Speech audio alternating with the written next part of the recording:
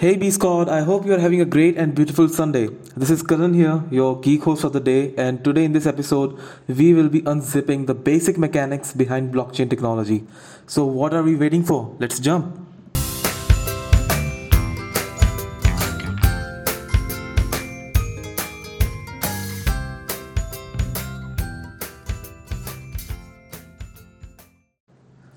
Okay, so do any of you happen to work on a Google Sheets? I mean, it is pretty much common, and I'm sure that you all have used it at least once.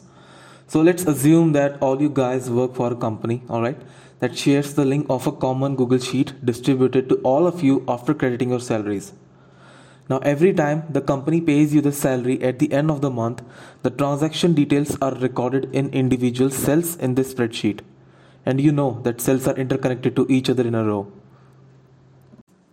So this entire procedure allows any of you to open your laptop or smartphone, launch this online spreadsheet and view all the transaction details such as amount, timestamp, account number and many other things recorded in any individual cell.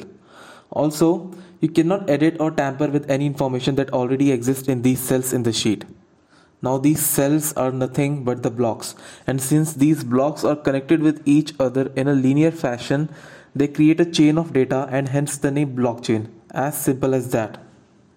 So, blockchain is nothing but a distributed or public ledger made of blocks having a collection of information that anybody can view. But this definition is still not enough. To understand blockchain, we need to understand blocks that have made this thing.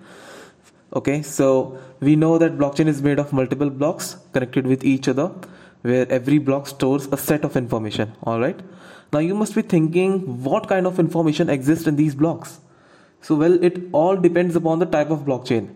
So let's take an example of Bitcoin blockchain where Tokyo sends 100 Bitcoins to Carlos. Once this transaction is completed, a record of it representing the wallet address of Tokyo, wallet address of Carlos and the amount of Bitcoins transferred shall be stored in a specific block. Now a single block can accommodate the record of multiple transactions successfully executed, but they have a certain storage capacity and when filled are chained to the previously filled block, forming a chain of data. I mean, when a block is filled with the information, then the next block is added after it and so on, making a chain of data. So far so good. Apart from the data, every block also has a hash, which can also be compared to a fingerprint. Hash identifies a block and all of its content or information and is always unique, just like a fingerprint. Once a block is created and added in the chain, its hash is calculated. Changing or tampering with any record or data in the block will result in the hash of such a block to be changed as well. To put it in the simple words, hash is very important if you want to detect if the change has been made in a block or not. So till now we know that a block has a collection of a data and a hash. But the third thing which we are missing here is the hash of the previous block. Yes, every block not only has its own hash but the hash of the previously linked block as well. Let me give you an example. Let's assume that the first block of the Bitcoin blockchain has a hash x1. Now the second block in the chain has not only its own hash x2 but also has the hash of the previous block, which is x1. Similarly, the third block in the chain has its own hash x3 along with the hash of the previous block, which is x2. I can keep going guys, but this is how these blockchains are interconnected together and make a chain. So if the data in a specific block is changed or tampered, then it would change the hash of such a block. Suppose someone changes the data, let's say in the second block. Now in this kind of situation, the hash will no longer be x2 but it would become something else, let's say z2. However, the third block would still be reflecting the hash of the second block as x2. So you can see that there would be a mismatch here in the chain because the second block now has the hash z2 after the hacker changed the information in it, but the third block is still reflecting x2 as the hash of the second block. So if hacker wants to corrupt the Bitcoin blockchain system, they would have to change the hash of every single block in the chain.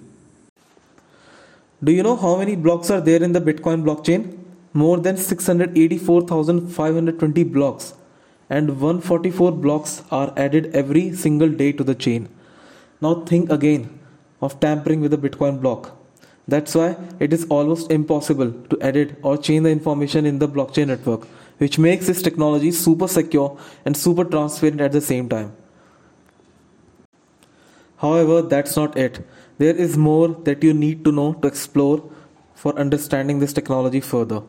It must have crossed your mind during this podcast that who adds this block? Who is responsible for adding the information in the block? Who verifies if the information being added in a block is authentic?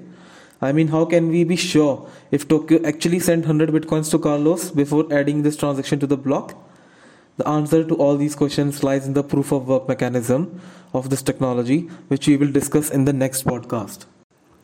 Alright, B Scott, that's the end of this episode. And guys, it really means the whole world to me for you checking out my first podcast. If you like this episode, then please don't forget to follow me on Spotify and stay tuned for the next one. Thank you.